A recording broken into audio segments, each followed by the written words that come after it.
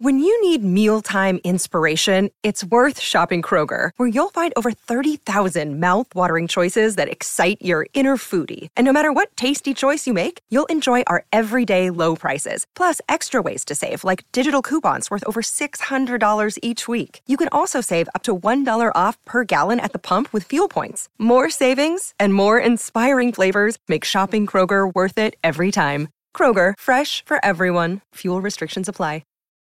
Look, Bumble knows you're exhausted by dating. All the, must not take yourself too seriously, and 6'1" since that matters, and what do I even say other than, hey? Well, that's why they're introducing an all-new Bumble, with exciting features to make compatibility easier, starting the chat better, and dating safer. They've changed, so you don't have to. Download the new Bumble now. Welcome to the New Books Network. Hello, welcome to New Books and Music, a channel on the New Books Network. My name is Bradley Morgan, and I'm joined today by my guest, Hugh Hodges. Hugh teaches in the Cultural Studies Department at Trent University and has written extensively on African and West Indian music, poetry, and fiction. His latest book is The Fascist Groove Thing, A History of Thatcher's Britain and 21 Mixtapes, and is published by PM Press. Hugh, thank you so much for joining me today. Oh, pleasure, and thanks for the invitation. So first things first, can you just tell us what your book is about? Well, the title is somewhat self-explanatory. It's a history of Thatcher's Britain, built out of 21 mixtapes, based on popular music of the time. So there's a lot to cover with both the music and the history, and let alone just one of those subjects. So there's some issues and artists that we'll discuss, but we won't explore everything here.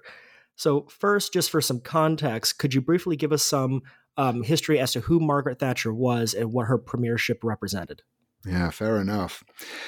So Margaret Thatcher was the leader of a Conservative Party, which had, up until the time she took over as leader of the party, had been swapping roles with the Labour Party in government, out of government, in government, out of government for a couple of decades. And both parties were more or less centrist. On various core principles, they actually agreed. There were differences, of course, but Thatcher's arrival as the leader of the Conservative Party represented, if not a radicalizing of the party, at least a refocusing of it towards neoliberalism and latterly social conservatism. She won the 1979 election for the Conservative Party very, very handily, defeating a Labour Party that had just gone through a very bad winter, axiomatically known as the winter of discontent, where any number of strikes happened. The country seemed to be in total disarray. Unemployment was on the rise. The British public were looking for people to blame for this, so they were happy to blame the unions and immigrants and various other groups who came to mind. Thatcher was more than happy to accommodate them by shifting the blame there as well. And so she arrived in 1979 with something of a landslide victory for the Conservatives and proceeded to dismantle the welfare state that had been in place since the end of World War II, essentially. So the really fascinating aspect about your book is that you contextualize this history through mixtapes, and you document approximately 400 songs, which is rather impressive, because a lot of these music books that contextualize history are often through a single album, band, discography, or even genre, and this is a very unique approach to that. Why did you use this approach? Well, I didn't mean to. When I set out, it was going to be much more along the lines of what you've just described. I had wanted to pick maybe one song as a way to talk about the Falklands War, and one song to talk about the miners' strike, and one song to talk about unemployment. And I very quickly realized that the point wasn't that half a dozen people had written interesting songs. The point really was that hundreds and hundreds of songs talking about Thatcher's Britain had been written. And at that point, the whole approach to the thing changed, where I realized I was not going to be able to do sort of in-depth literary analysis or even a sociological analysis of each song. And the whole project flipped, so that instead of it being a study of these songs, the songs became a study of the history that they were responding to. So yes, as you say, almost exactly upside down from the way most people have approached popular music in this period. Well, I think it's a very path-breaking way to write about that, because what's really impressive is not just the number of it, but there's a huge variety of songs of just different subjects, different meanings, different genres. And I'm sure a lot of these songs you came across during your youth and coming of age and were part of who you are growing up. But how did you come across songs that you didn't quite necessarily know that might have come through as you were writing the book? Mm-hmm. Well, as you said, a lot of this stuff is music that was part of my childhood, my adolescence. Really, the starting place was The Clash and Elvis Costello and the Sex Pistols and various other bands that I listened to as a kid. I was listening to your podcast with Gregor Gall, and he was talking about how when he was a kid, he wasn't so much a socialist as a clashist, which is, I love that phrase because I can fully identify with that. There was a time when literally everything I knew about the Spanish Civil War, for example, was from the Clash on Spanish bombs, and even longer, where everything I knew about the Spanish Civil War was because that song had made me go and look stuff up. So quite a lot of the material in this book is stuff I grew up with and that really did shape me as a teenager. But the collecting of the 400 songs here really was partly a process of moving from one thing to the next. One academic research goes this way. You go to the library to get book A, and the book right next to it turns out to be the one you actually want, and then at the back of that there's a bibliography that sends you off to half a dozen more books. So there was some of that. Some of it was, once you tell people you're doing a project like this, they have suggestions for you. Some of it was just browsing record stores. Writing this book gave me a spectacular excuse to rebuild the record collection I had when I was a kid, and sold in the mid-'80s to buy paint for art school. But then to go far, far beyond that and accumulate all kinds of things that I either never saw or never considered as a teenager. It was very important to me through the whole project that it not just be a book about political punk. That is sort of the obvious place to go when you're thinking about popular music and political commentary in the 1980s. But part of the point I wanted to make was that it was popular music quite broadly that felt it had something to say about Thatcher and about unemployment, about war, about nukes. So I wound up listening to a lot of music that I would have I did dismiss as a teenager. The House Martins, for example, were a band that just went completely by me when I was 15, 16. But revisiting them for this project, I have come to appreciate really quite profoundly.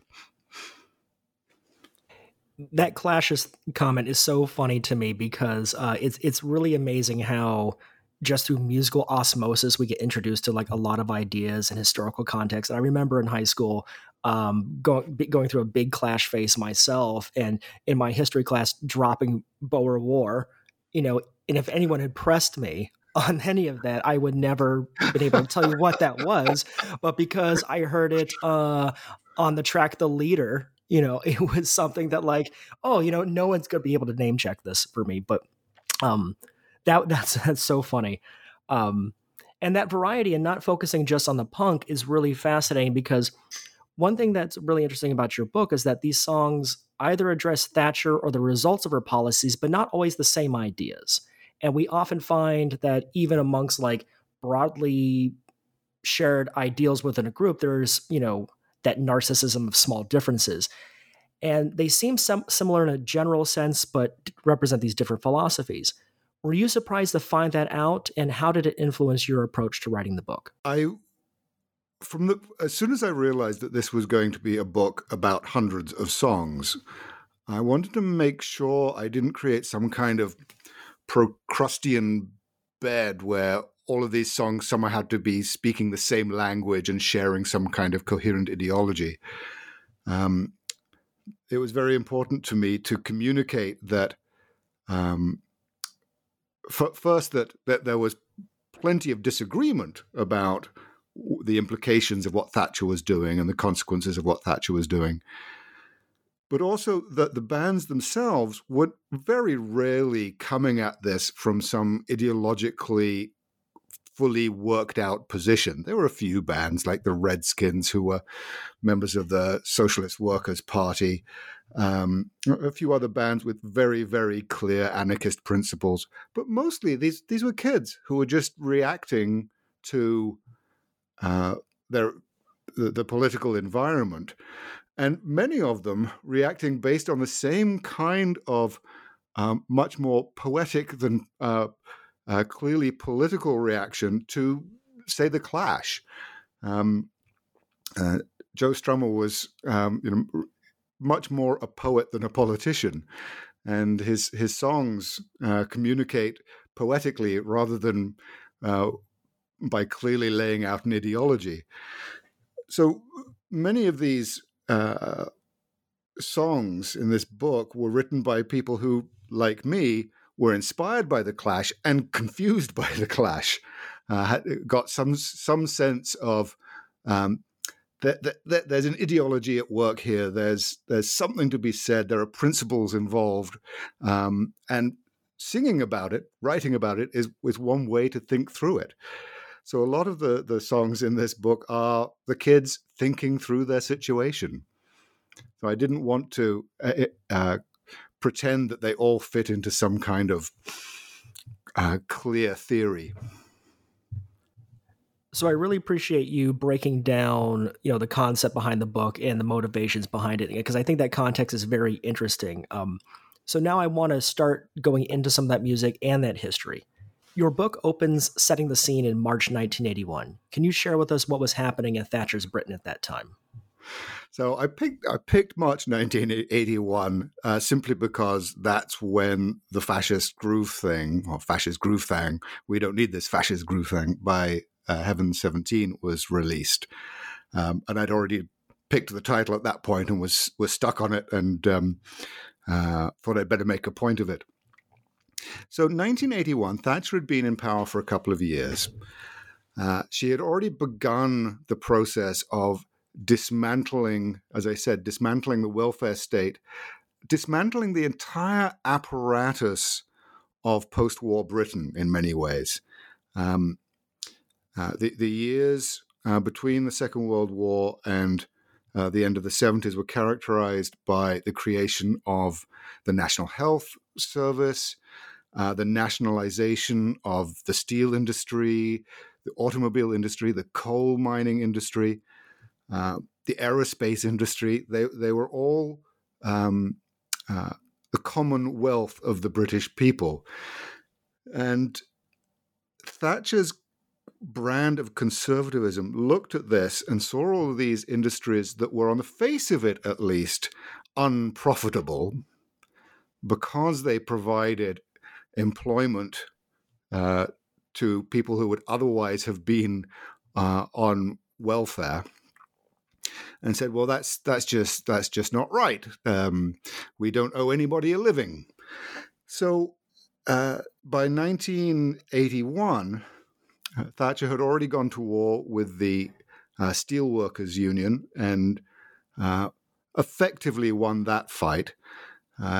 She was preparing for a battle with the coal miners. That would come in 1984, 1985. 81 was a year short of the Falklands War. We'll come back to that.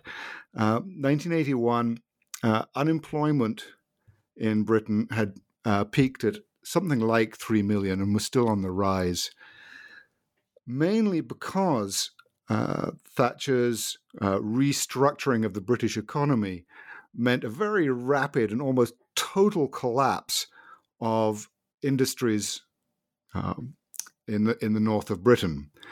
So there were areas of Manchester, for example, where youth unemployment particularly reached something like 50% for a period in the early 80s.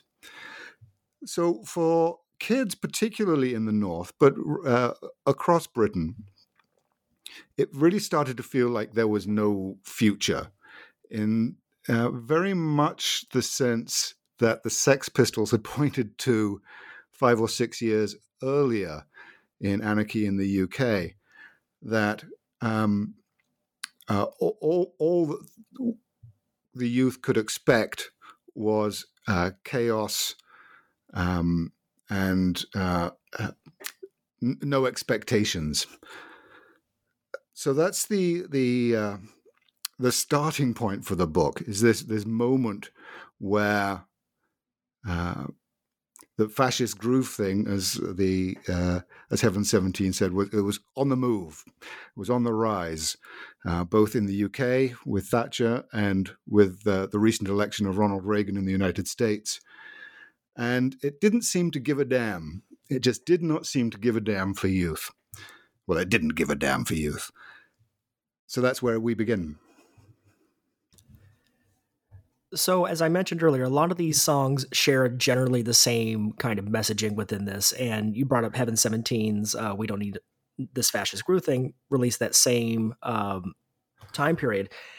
I want to get a sense of how did the aesthetics, how these musical aesthetics were influenced by the politics, because you write extensively, just looking through the playlist and the context in which you explore them, there were considerable differences in the aesthetics, and not every artist aligned with groups like Heaven 17. There was an attitude of artists outside the pop mainstream, and I wanted to get a sense of how those politics informed the aesthetics and that kind of difference in approach, and even in some cases, just, general cultural aggression. All right. That doesn't feel like a short answer question. Are you interested in why, for example, bands in, say, Sheffield latched onto electronic music rather than punk as a way to think about what music should become? Absolutely. Okay.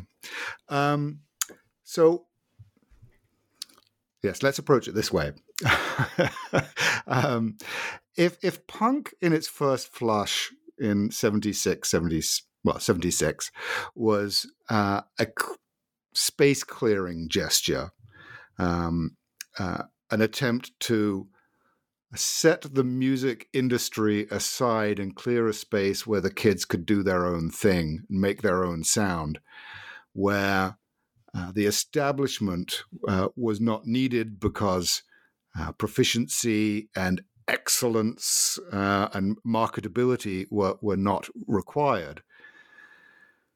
By the end of the 70s, that initial impulse to create something new and untrammeled by commodity culture, untrammeled by business, had started to become uniform. It had started to become a kind of establishment of its own. I'm going to regret saying that because it was punk never got fixed, but it had become a bit predictable. And for some kids, it started to look conservative. In some ways, the whole business of guitars and drums was just too backwards looking, too much of a revival of 1960s garage rock, say. So for bands like Heaven 17, the possibilities created by electronic music were very much the possibilities that punk was hoping to realize in its first flush.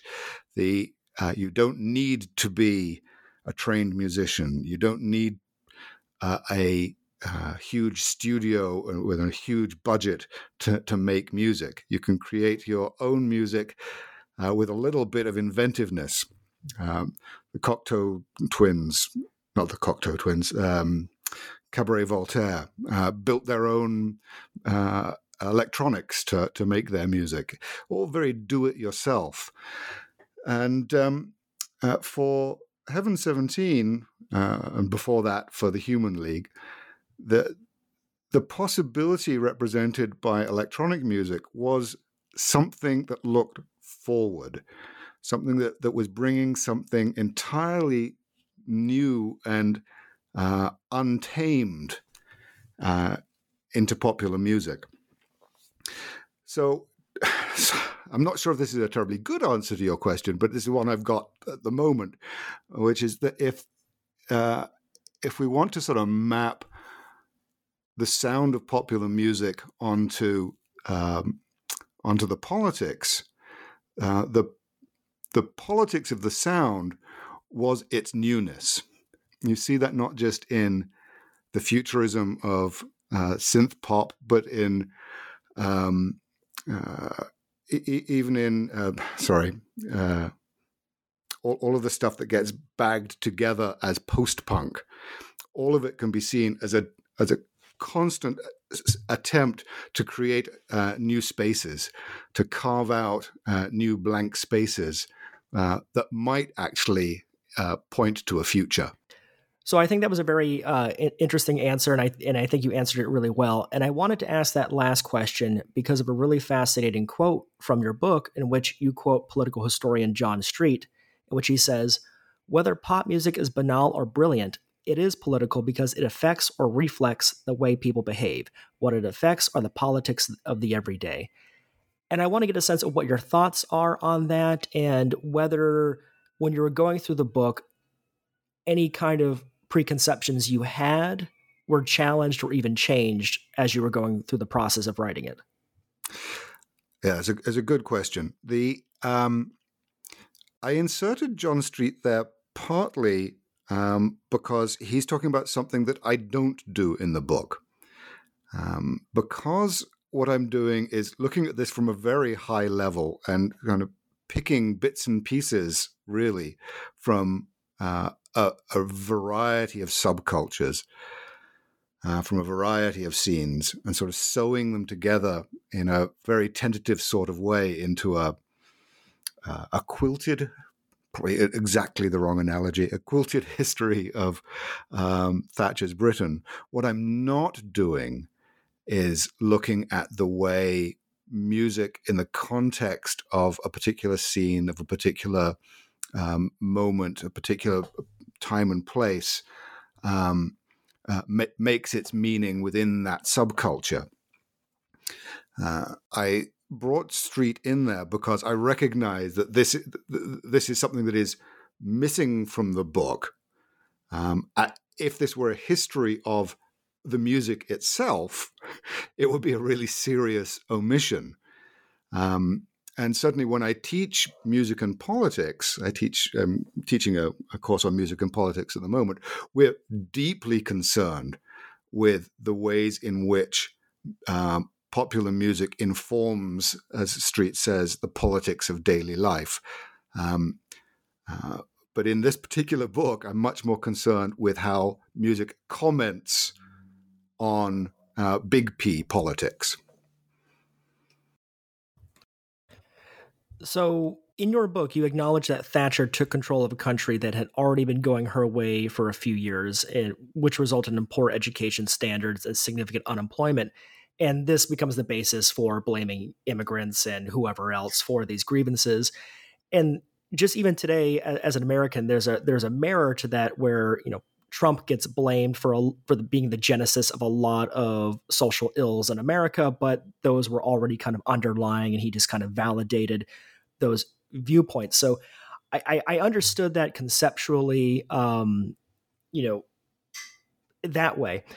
So with Thatcher, this is during the 70s as punk is getting more ground in the culture. Who were some of those artists during that time before Thatcher's premiership, and how were they addressing these issues through their music before her ascent to that premiership? Sure. Okay. So, yeah, Thatcher doesn't become prime minister till 1979. So really, pretty much everything we think of as first wave punk happens before Thatcher and is not a reaction to Thatcher herself.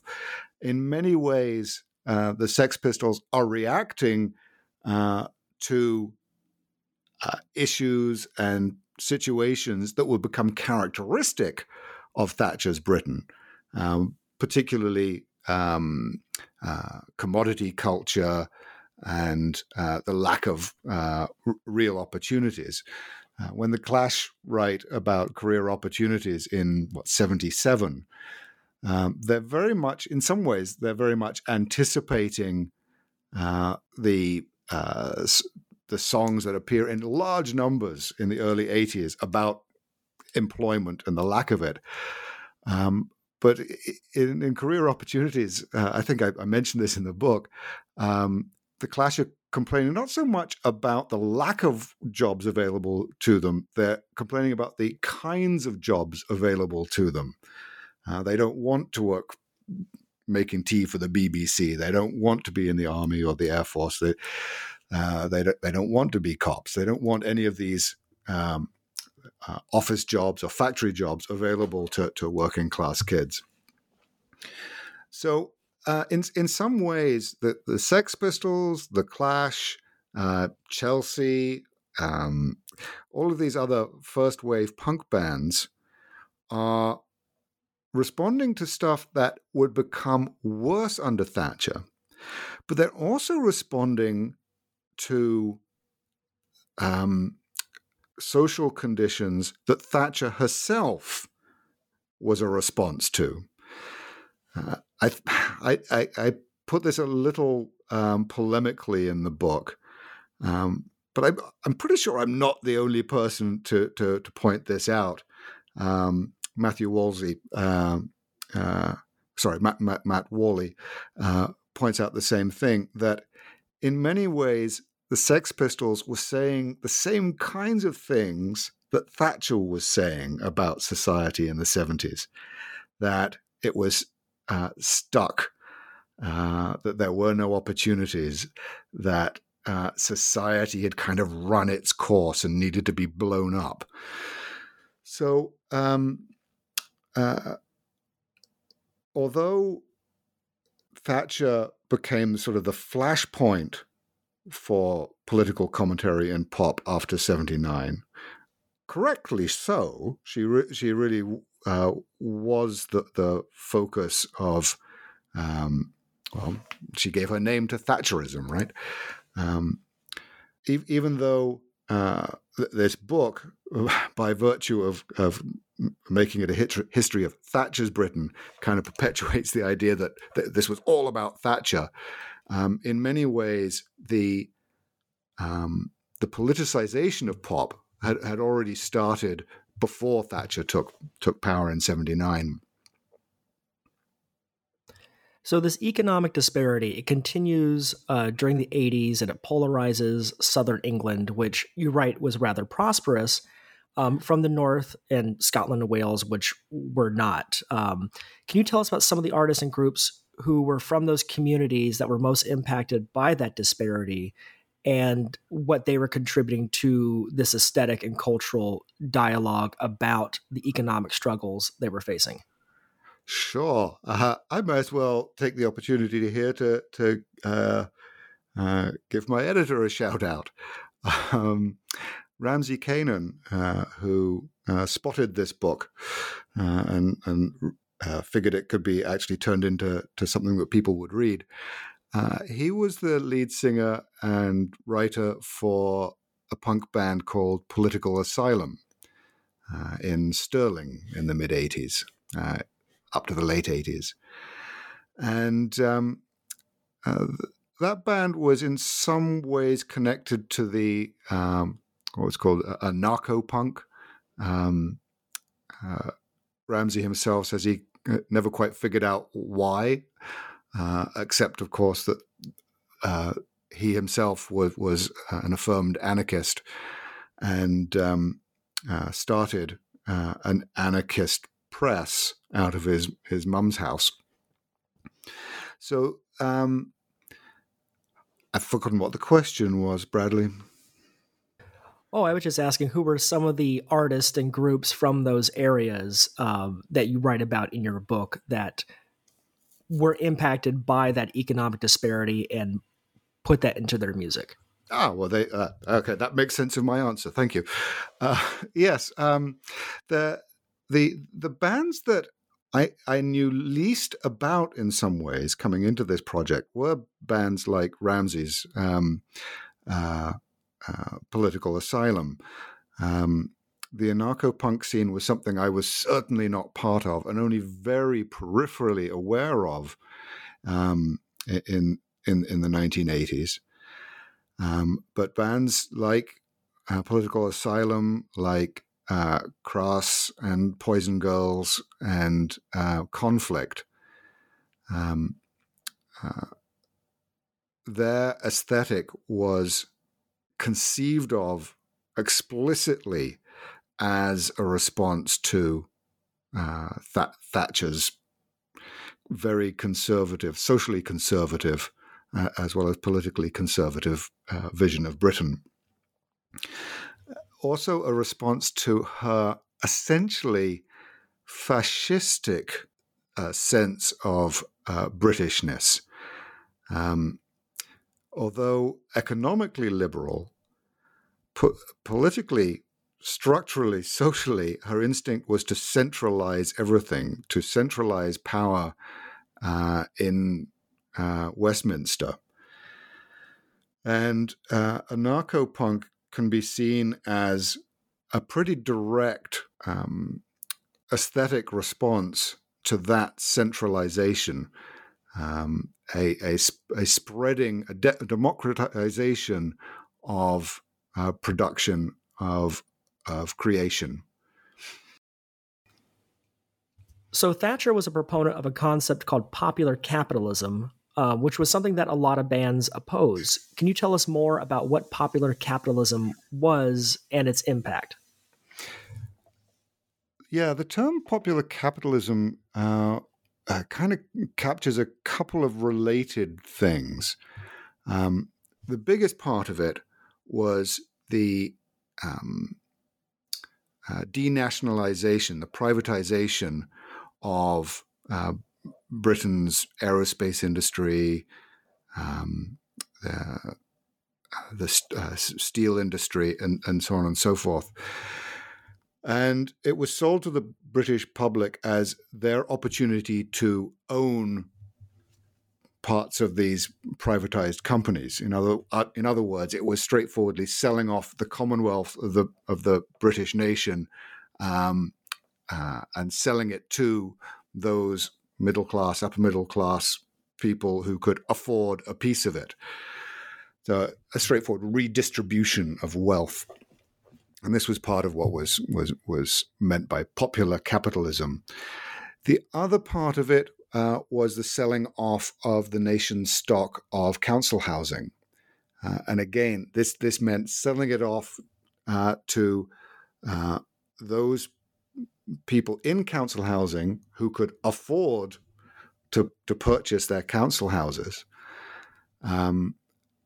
vastly reducing the available stock of council housing, meaning that those at the very bottom of the economic pile were left with accommodation that could not be sold because it was so terrible. The third part of this was a series of deregulations that expanded the opportunities the city had, the financial sector had, to make a quick buck. Broadly, the impact of what Thatcher sold as popular capitalism was a wider and wider disparity between the haves and the have-nots. The haves predominantly being in the south, the have-nots predominantly being in the north. One of the symbolic key figures of this popular capitalism was the character Loads of Money, created by the comedian Harry Enfield. He was the character he created was this suddenly affluent plasterer from that's the south of England, making a fortune renovating the houses of people who had got rich off Thatcher's financial deregulation and selling off of the Commonwealth of the nation. And Loads of Money, his catchphrase was, shut your mouth and look at me wad. And he would taunt people from the north with this wad of cash that he had. The character is most famous for the single Doing Up the House. So this popular capitalism thing was very interesting to me because a lot of bands were critical of it and its commercial influence, while some were not bothered. Throbbing Gristle developed it as like a concept for parody, but other bands like ABC kind of adopted and embraced this almost performance art element as a multinational corporation. And for a lot of us who may be younger and don't necessarily remember the 80s, can you tell us about that multinational corporation approach that some pop artists took? Yes, absolutely. Heaven 17, the band who give this book its title, they themselves, their first album was called Penthouse and Pavement. And the cover of the album features the members of the band doing business. They're making music, they're shaking hands, they're on the phone, they're not just a band, they're a corporation making music and selling it. And for Heaven 17, this was mostly a sort of punk gesture of taking on the music business and beating it at its own game, putting on suits, being business people, and not relying on the major record labels to get it done for you. For bands like ABC, I think you pointed to, aesthetically,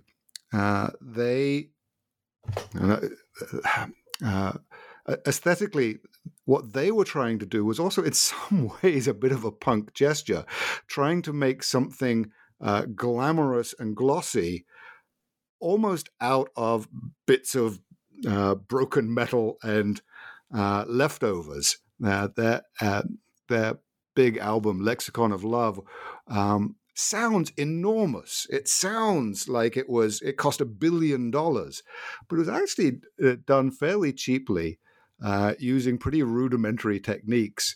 And they just managed to make something huge and overblown out of not much. So there's that kind of approach. There's Heaven 17 with this sort of ironic approach to the idea of the pop band as business. Then you get Sieg Sieg Sputnik doing the same sort of thing, but taking it much, much further. They actually sold advertising space between the tracks of their first album. They didn't get many takers, but this gesture of the full self reflexive commercialization and commodification of their own music.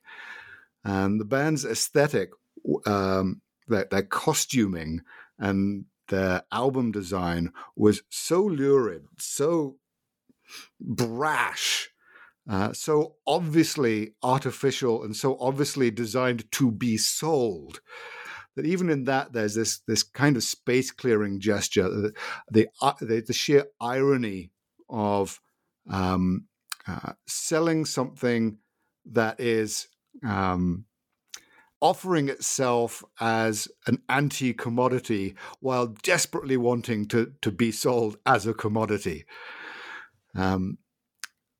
Both Sieg Sieg Sputnik and Heaven 17 found out fairly quickly that there's a limited return on that kind of irony.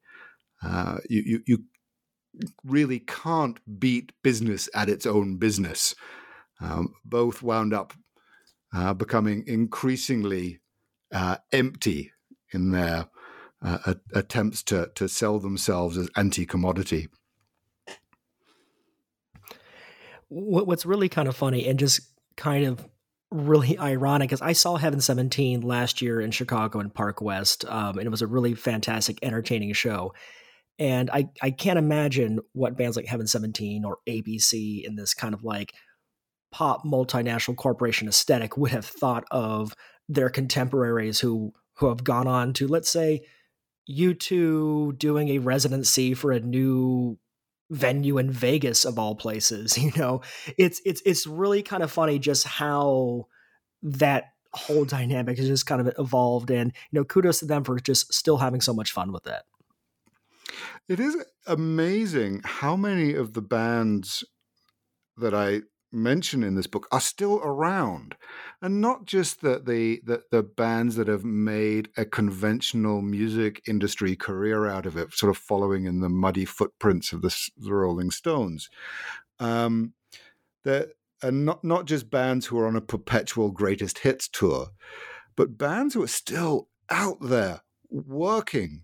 Oi Polloi, the Angelic Upstarts, Cockney Rejects, Subhumans, all of these bands that were never going to become the Rolling Stones, who are still out there, still making politically committed music, still writing new stuff, still engaging new audiences, still converting the young in exactly the way that Joe Strummer converted me as a kid, and it's inspiring.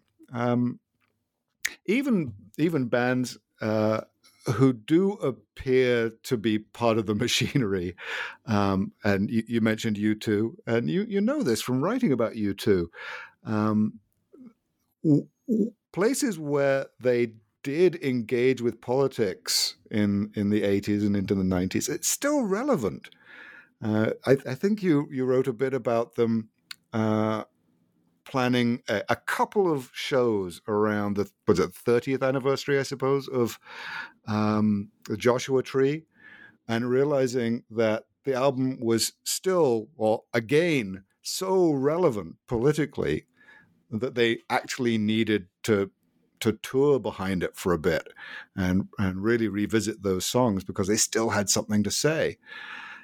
And I think that's the thing that surprised me most writing this book was I started it thinking I was just writing about that moment, that moment was extraordinary, and the stuff that the bands were responding to was very much of that moment. And as I was writing the thing, it just kept getting, in a fairly depressing way, more and more immediately irrelevant, more and more obvious that exactly the kinds of fascistic, anti-democratic, antisocial things that these bands were responding to in the 80s are very much at the forefront again. U2 can see it, the Subhumans can see it, Oi Polloi can see it. So yes, it's not just that these bands are out there on a perpetual nostalgia tour. It's they still have something to say, and they still have something important to say. Absolutely. And that recontextualization of that art, and thank you for mentioning my book, even though we're here to talk about yours. I know, thank you for at least looking into it. That's much appreciated. That it's very important because there are a lot of parallels between the 1980s and today. And reading through your book, that comes through, and it's rather alarming. You kind of briefly mentioned a few controversies that Thatcher experienced during her premiership, such as the Falkland War, the miners' strike, and specifically, what kind of stands out to me is how similar Thatcher's anti-immigrant rhetoric and her anti-labor rhetoric, is reverberating even now, especially in the U.S. where I am. This is also seen in other issues as well, such as the disarray caused by Brexit. Do you think something akin to Thatcherism is returning or could return? Well, I think it has returned. I think in a number of very significant ways, Britain never stopped being Thatcher's Britain.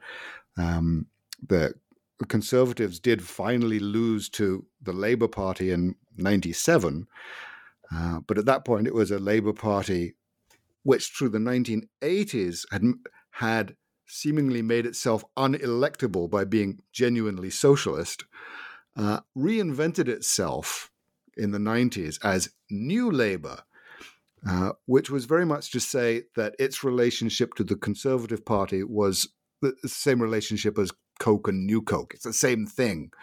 The Labour Party that was elected in 97 was virtually indistinguishable from the Conservative Party it replaced. So the neoliberal economic policies, the antisocial social policies, the ongoing assault on the welfare state, the privatization of everything and everybody, this just continued unchanged through the years of Labour government at the end of the 90s and into the 2000s. And with the eruption, I want some unpleasant word to describe the arrival of Boris Johnson. But with the arrival of Boris Johnson, any sense that Britain had moved on from Thatcher was obliterated. The same kind of conservatism built around a highly charismatic and fundamentally evil character. So no, I don't think we're heading for a new wave of Thatcherism. I think we've been in it for the last 40 years. It's just conceivably possible in the UK, at least, that we might see an alternative to it. It is just barely conceivable that a Labour Party with some kind of socialist principles might. I'm so unpersuaded by what I'm about to say. Might return to power in Britain. In the United States, I'm really it's a whole other thing. But certainly, if the United States could get back to the horror of the Reagan years and just be that badly off, I think that would be an improvement. Oh, I mean, that's a really interesting. That's really fun. That's very interesting and funny. I completely understand that. So, and this parallels aren't just seen within the politics as well, but also in terms of culture and even music. In those controversies, you write about musical responses to that, such as Soul Deep being a response to the miners' strike that was supporting the Women Against Pit Closures. You also have the Kill the Police Bill single. And even now, 40 years later, we're seeing this increased weaponization of police as a force above being a service. They look like the military in a lot of ways. it's rather frightening. And can you just kind of just talk about some of those songs as maybe like things that we could actually hear now with new music? Well, the Ranking Ann's song "Kill the Police Bill" is a really good one to pick on. The kinds of issues she's pointing to there as being emergent in the UK are rampant now. Exactly the kinds of overpowered police force, the militarization of the police force, the fact that the police force is conceived of as a force rather than a service. These are all, obviously relevant now. It's not as if she was pointing to new problems with policing in the UK, even at the time. The West Indian community, through the late 60s, through the 70s, was the subject of more or less incessant police harassment. And when Ranking Ann wrote about it in 84, I think it's 84, with the Kill the Police Bill, what she was seeing was an intensification of a kind of policing that had already caused riots in 76 and 81, and would cause riots again later in the decade. So, yes, that's a very good example of a song addressing something that just hasn't changed, or if it has changed, has simply become worse. The fact that some of these things are becoming worse leaves me to ask something that you write about in your book, in which some historians suggest that Thatcher's policies were necessary to correct economic issues from the 70s, and then we see the fallout from that. What is your take on these historians who are vindicating Thatcher or applying that kind of like, rose-colored glasses to that history? In some ways, looking at it from a very great height, it's almost inevitable. Everything gets softened. The edges get knocked off things. We wind up using short forms for historical moments. And from what is now a fair distance, it's easy to understand why what historians see is a kind of grand sweep. But what's getting swept away is the real experiences of millions of people who were negatively affected by Thatcher's policies. I saw an episode of The Crown recently. I watched it because it was the episode about the 1980s, about Thatcher, and was just sort of stunned by the reinvention of Thatcher as some kind of plucky, lower middle class, feminist icon, kind of strong woman standing up against a masculinist establishment and standing her ground. And in that episode of The Crown, there was no miners' strike. It vanished from that version of Thatcher.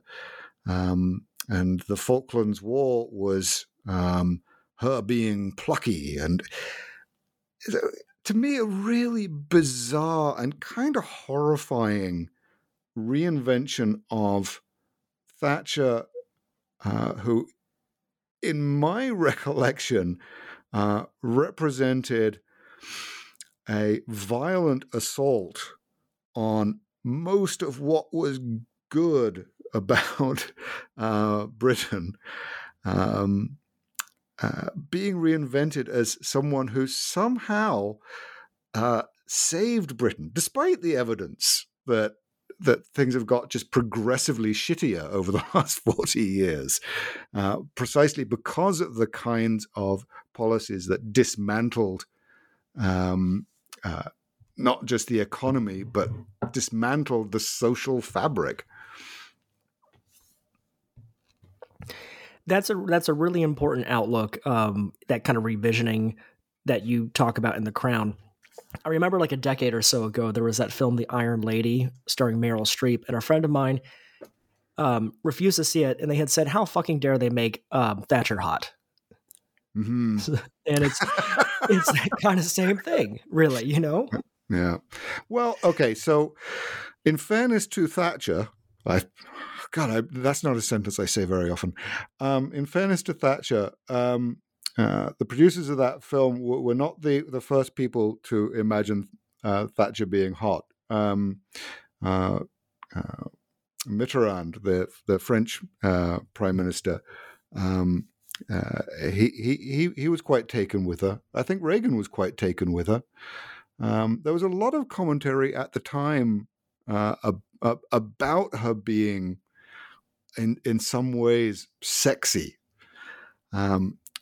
And this speaks to a whole range of issues that I don't address in the book, because I'm not trying to be fair to Thatcher, and I'm not trying to recuperate her anyway. I'm not trying to acknowledge any of the challenges that she might personally have faced as a woman in British politics, or a woman in British society.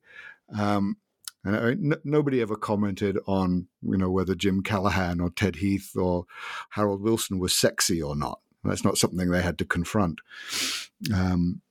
But no, it certainly doesn't suit my highly polemical and unreasonable depiction of Thatcher for anyone to have found her on any level attractive. Oh, no, certainly. Your book is very clear about that, and rightfully so. But it does beg to ask questions about how much sexism played a role in critiquing Thatcher. Specifically, in other words, do you think that if the same disastrous policies had come from a man in power, that we would have seen less of a critical response from musicians? That's an extremely good question, and I wish I could claim to have given that some serious thought. I do. The fact that Reagan was enacting some of the same policies in the United States and elicited some of the same kinds of responses in popular music does suggest that it wasn't a question of Thatcher's gender. As we said earlier, the willingness of popular music to comment on politics was already in motion, and strongly in motion, before Thatcher came to power. The Jam spoke bitterly to Jim Callaghan, the leader of the Labour Party, long before Paul Weller moved to the left and became a critic of Thatcher. So that's not to say that there wasn't a fair deal of pretty vile sexism in the way Thatcher was addressed by popular music. But I don't think a male politician doing the same things would have received less criticism per se. My motivation for asking that question wasn't necessarily for just an arbitrary presentism kind of outlook. I wanted to ask that last question because you write that people wrote these songs because Thatcher was so closely identified with the policies of her government and the callous way in which she implemented those policies. So I want to get a sense of why was this less so for other prime ministers? Was it purely just the personality or just the close identification? I'm going to bracket off the question of how much of it had to do with her being a woman, because you are absolutely right that this was a part of it. But the reason she was so strongly identified with the policies is because they were her policies. Even though Thatcherism contained ideas that belonged to any number of conservative thinkers, Thatcher sold herself as a brand, right? She was really the first British politician, certainly the first British prime minister, who, in the way that has now become commonplace, sold herself as a brand, as a media icon, and her party became her party. It's always, at this point, it's kind of difficult to reconstruct what politics looked like before Thatcher opened the door for demagogues like Boris Johnson and Donald Trump. We got so used to the idea that parties are now led by larger-than-life personalities that it's difficult to look back and see that what Thatcher was doing, at least in British politics, was something quite new, offering a media personality that was clear and easily defined and a short form for the government's entire political platform. So it's been several decades since she exited office, and she's been dead for about a decade now. Well, that sounds a little strong. It's been several decades since she exited office, and she passed away about a decade ago. What are some songs you would put on playlists for some of the prime ministers that have come along since Thatcher? Well, there's not much. As I said at the beginning of the book, nobody ever wrote songs about Ted Heath or Harold Wilson or Jim Callahan. You know, nobody's wrote songs about Gordon Brown or Blair. But there were signs that if he'd stuck around, Boris Johnson might have inspired something like the flood of music that Thatcher did. Bothwally, formerly of Chumbawamba, and his choral group, the Commoners Choir, they released a song about Boris Johnson's head on a stick, playing on the fact that Boris Johnson's hair looks like a mop. There's a band, strictly speaking, a comedy band, a band called, anyway, they're called the Cunts, spelt with a K. They very nearly managed a Christmas #1 a couple of years ago with a song whose title and only line was Boris Johnson is a fucking cunt.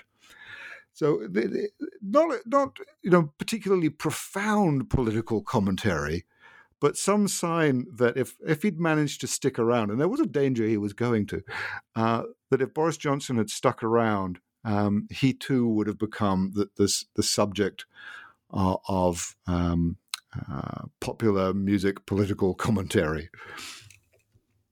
So what you're telling me is that we should not expect Pete Wiley to come out with The Day That Theresa May Dies. That's what I'm hearing.